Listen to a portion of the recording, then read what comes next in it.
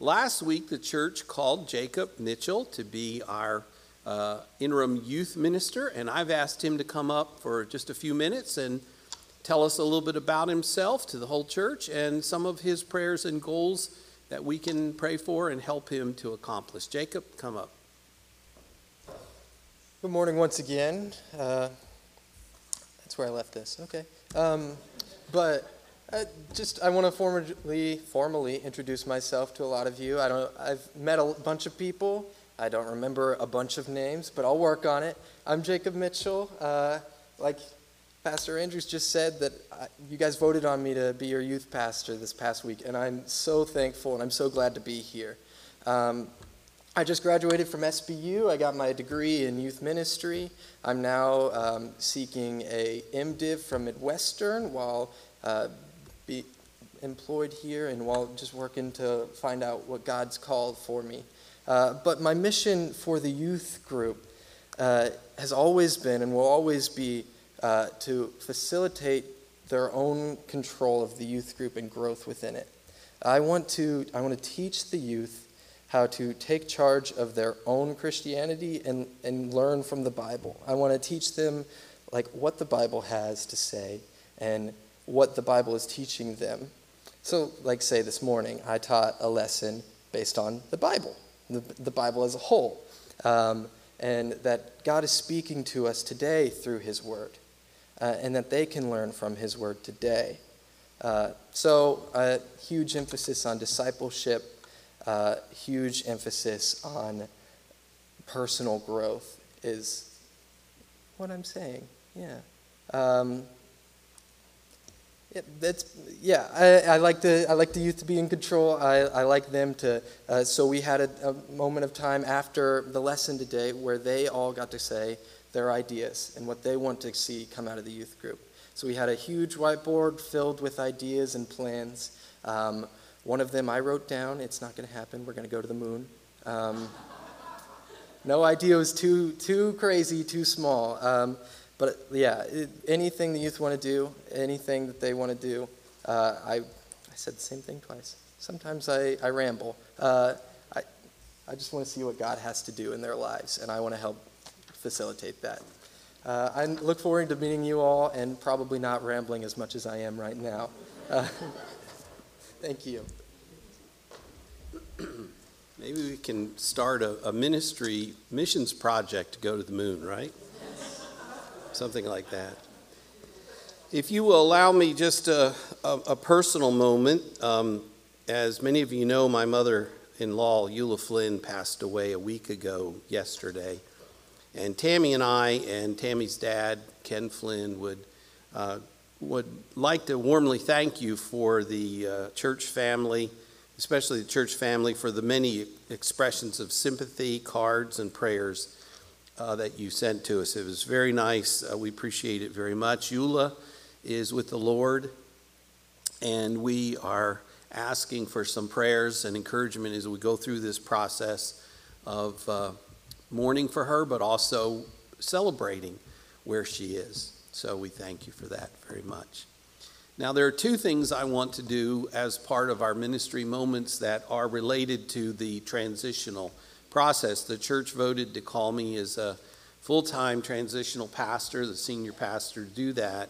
So we have already begun to start. As I mentioned, I passed out to the deacons a proposed list of process that will take us all the way through July of next year, and things that we have to do. But we need your help to do it. So I'm asking for two things.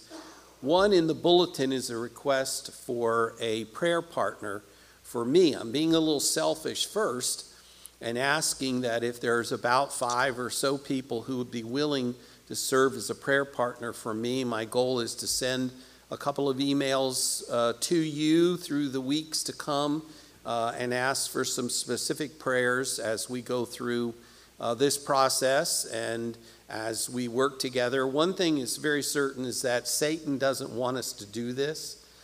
He's not excited about it, and he will try and put roadblocks in our way because he knows that if a church gets on fire for the Lord, or at least becomes humble and willing to be committed to the Lord, then he's in danger because he can't carry out his work. And we will give glory to God for that. So I ask, first of all, if you'd be willing to serve as a prayer partner.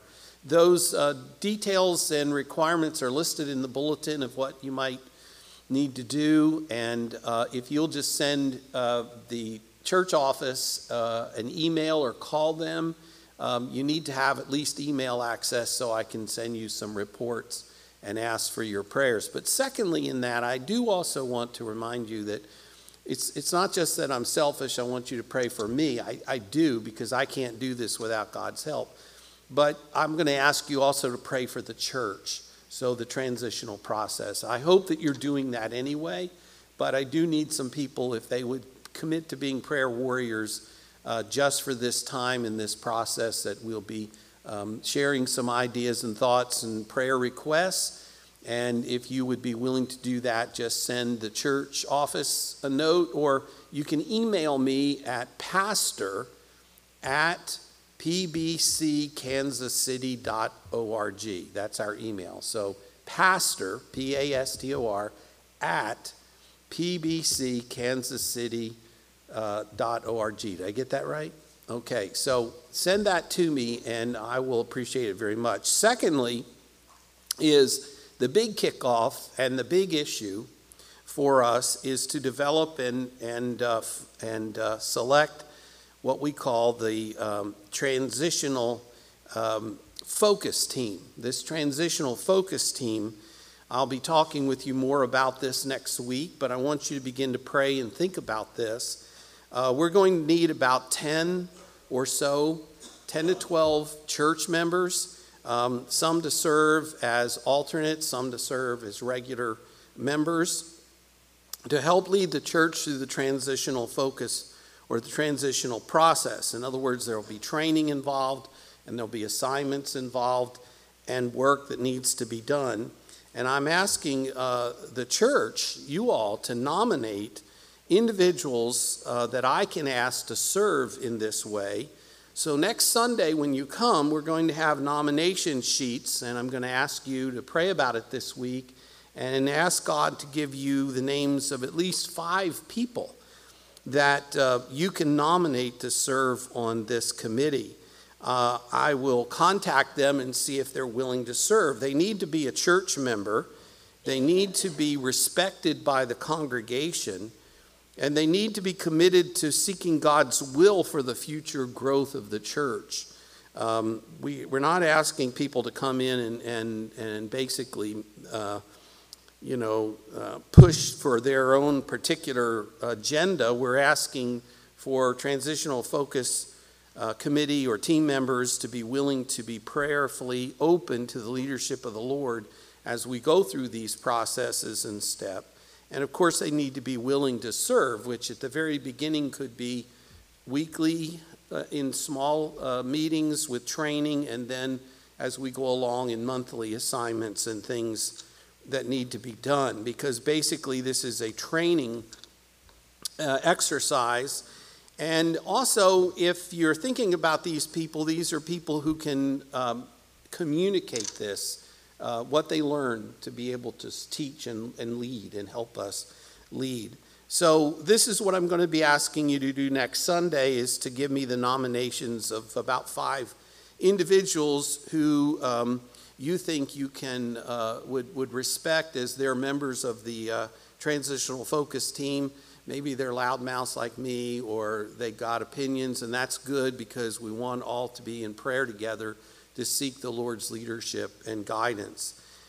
If you're not able to come next Sunday, you can also send your nominations to me at pastor@pbckansascity.org, or to the church office, to Laura, the secretary, and we'll take those slate of nominations. So it's very seriously important that every church member has an opportunity to share with us who they would like to pray for and ask God to guide and help lead the church in this transitional process. If you have any more questions about it, feel free to ask me or email me, and we will explain it. And we're going to be flexible to learn how to do this through the next year or so or process. So be much in prayer for that as we do that.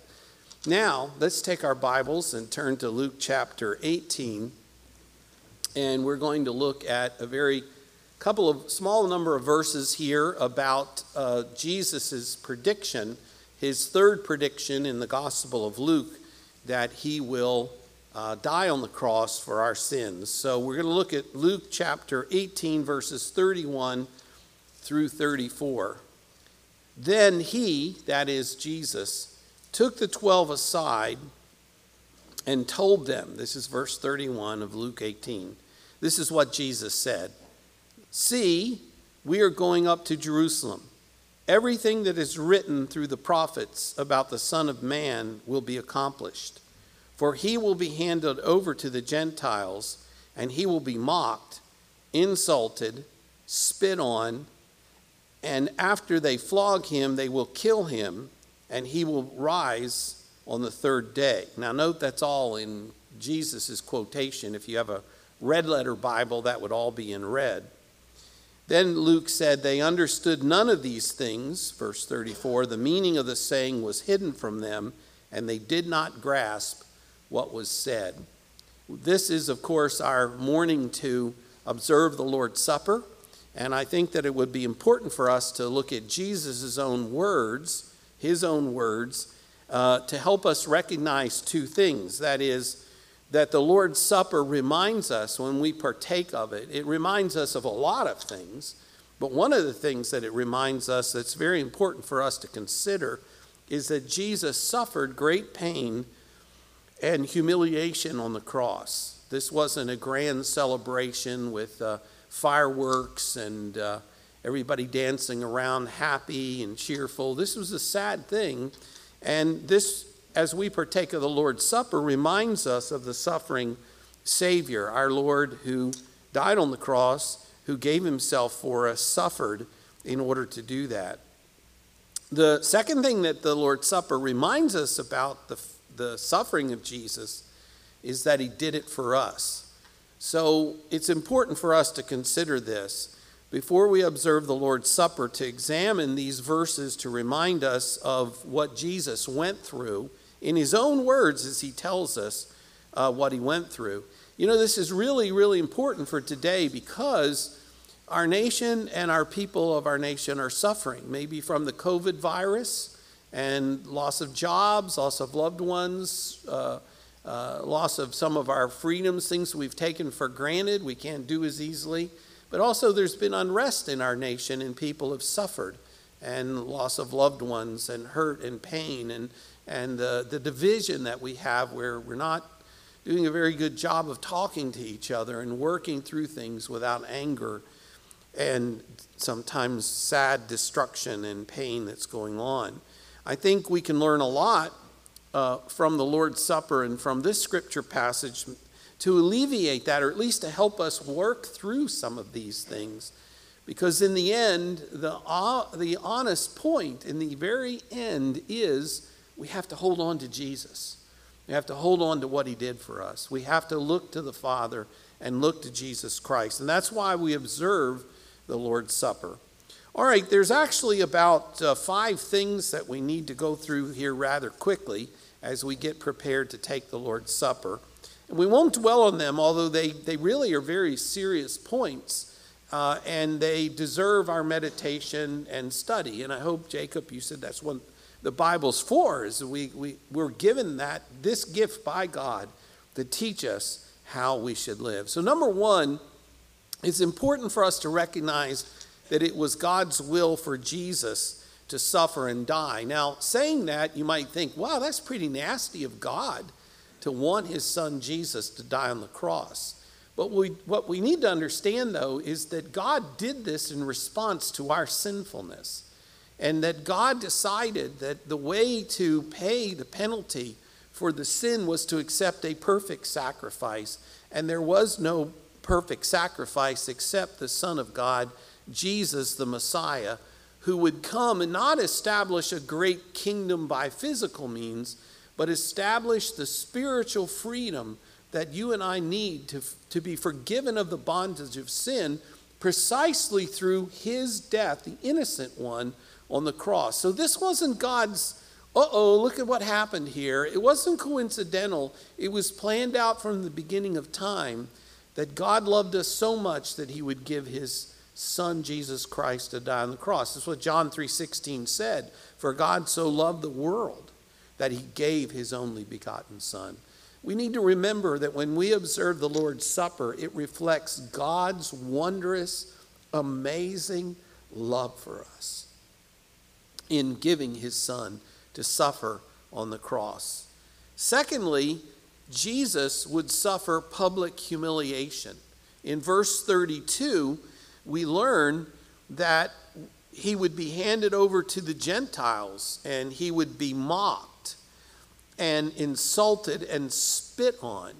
The Gentiles are the Romans, and the Romans got him, and they proceeded to make fun of him, tease him, mock him, laugh at him, deride him, and do it publicly. Everyone would see Jesus not quietly alone suffering, but suffering pain and shame that he did not, let me remind you about this, state it again, he did not deserve, but he did it on our behalf.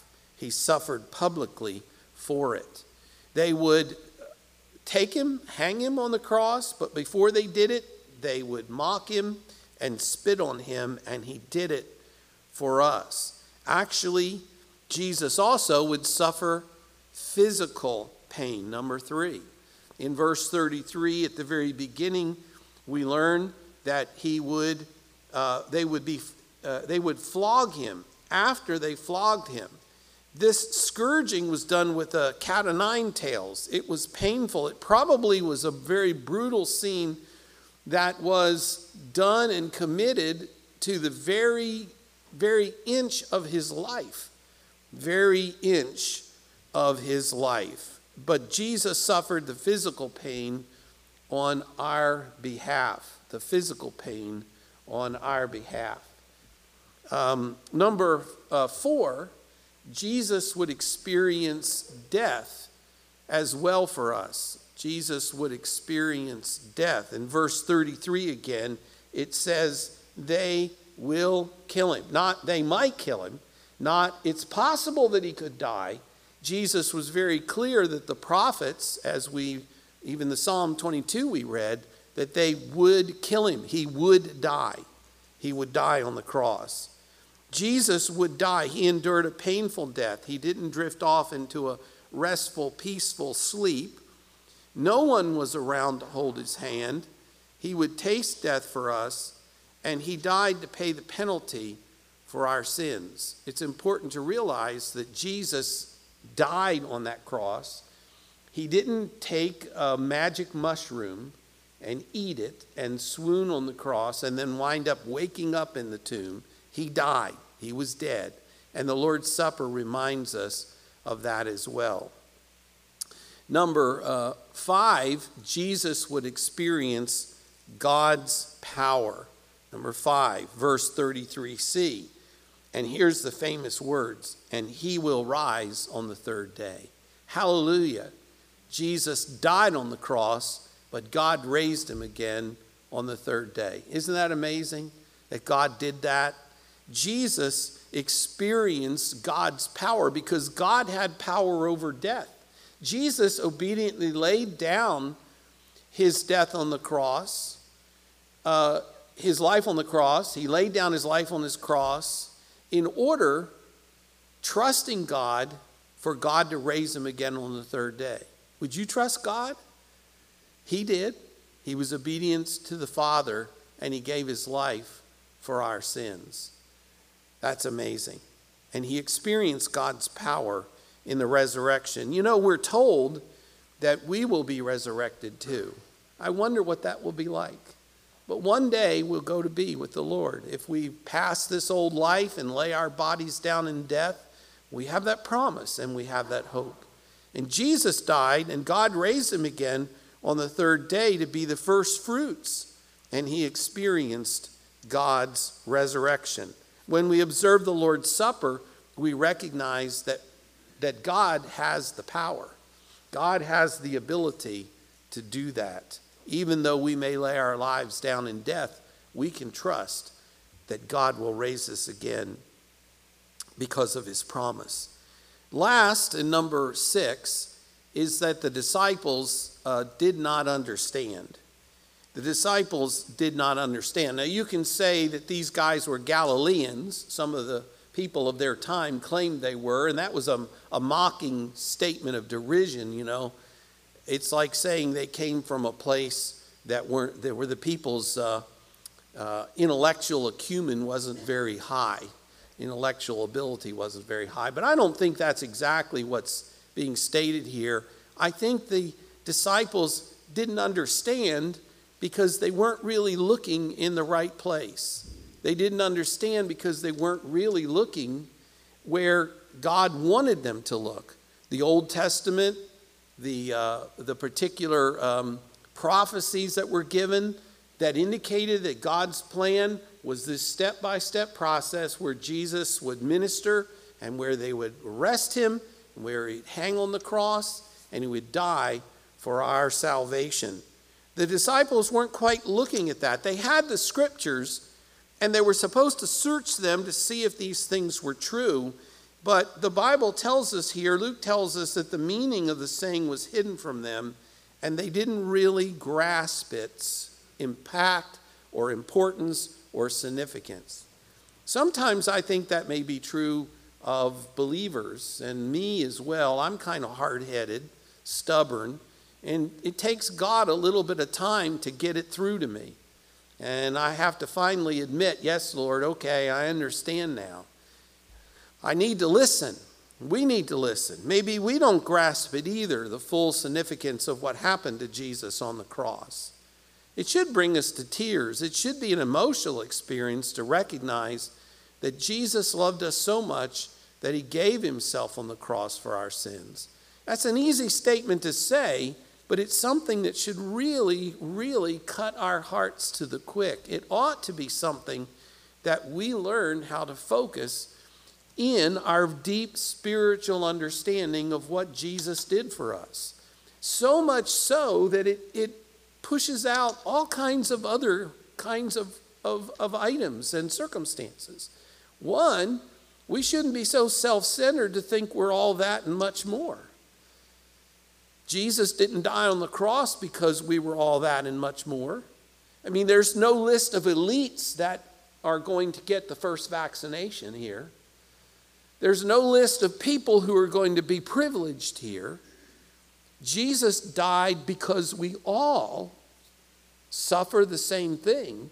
We're all sinners, and we stand in the need of grace from an almighty loving God. We are all sinners. And Jesus died on the cross because we are all sinners. That should get rid of any self-centeredness.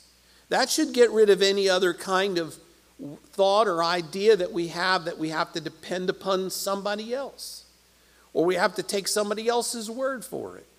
Or we have to hold on to some idol or some object or something that becomes, understandably, because of our selfishness perhaps, more important than God. What is more important than a Savior who died on the cross for our sins? Because he loved us so much, he gave all for us.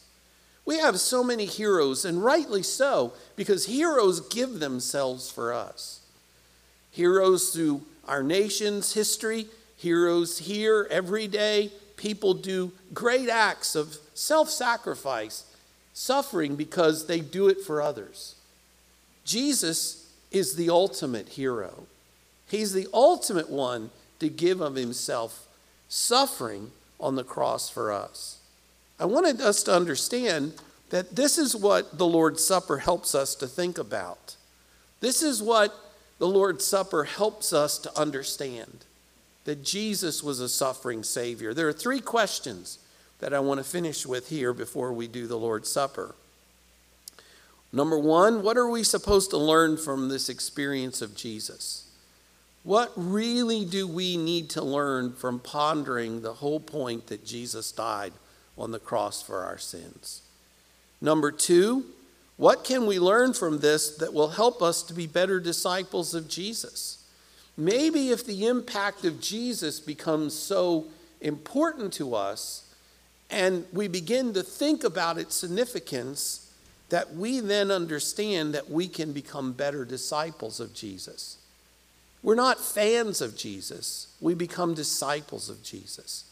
Because he died for us, we then ought to listen to what he's teaching us and then learn how to do that, to put that teaching into process.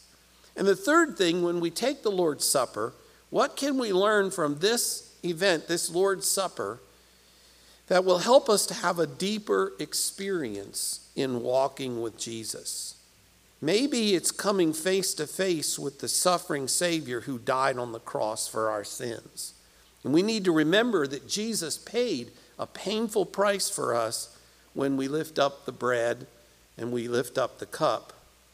And never stop thinking about the meaning of the Lord's Supper, that God did this. He raised Jesus up from the dead to pay the penalty for our sins. Jacob, we just called to be our youth minister, so I don't know if you're going to replicate this or do this, but I want to tell you about a story of a youth group who decided to dramatize the trial and the crucifixion of Christ.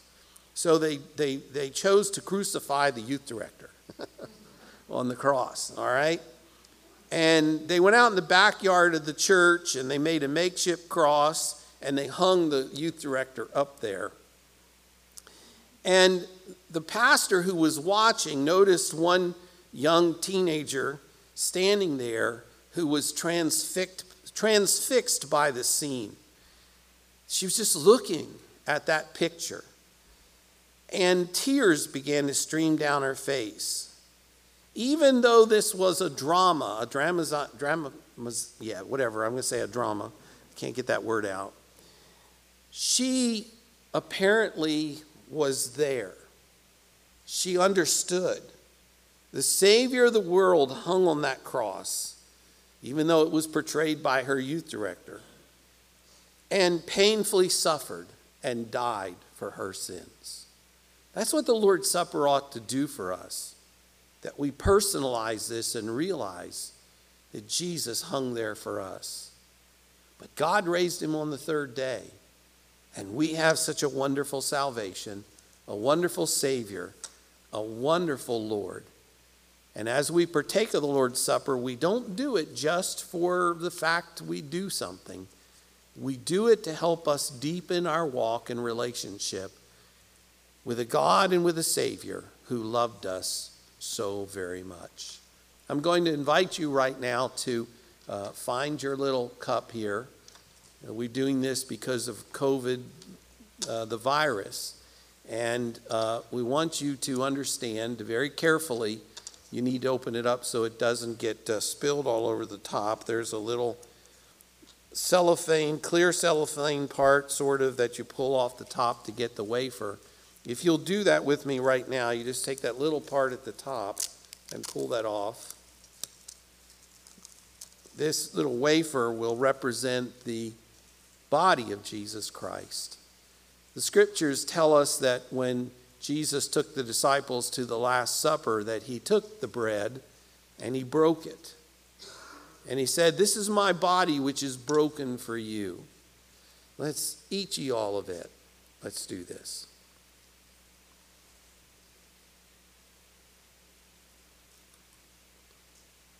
Father, we thank you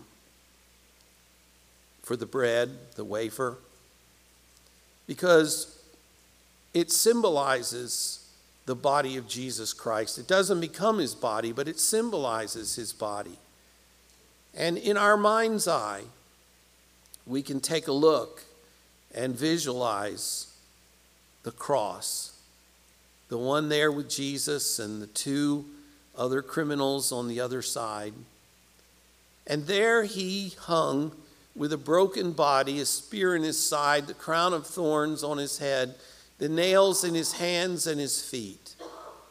And he gave us his body as a token of his love for us, as a measure of the obedience where he was willing to go to obtain for us forgiveness of our sins. They had scourged him, they had beaten him, and yet he did this willingly and lovingly for us. Father, help us when we suffer physically and emotionally and spiritually, perhaps, that you suffered too. And we can hold on to you, Jesus, because you suffered and bled for us. And we can thank you, Father, for giving us Jesus on the cross. We pray these things in Jesus' name. Amen. The scriptures tell us in like manner Jesus took the cup. So if you'll take that bottom part and just break it and pull it, it should open up. And there's some grape juice in there for us. Now Jesus took the cup, the scripture tells us, and he lifted it up. And he said, this cup is the New Testament in my blood, which is shed for many for the remission of sins. Jesus was referring to the fact that he would shed his blood on the cross. And that blood paid the penalty for our sins. Drink ye all of it.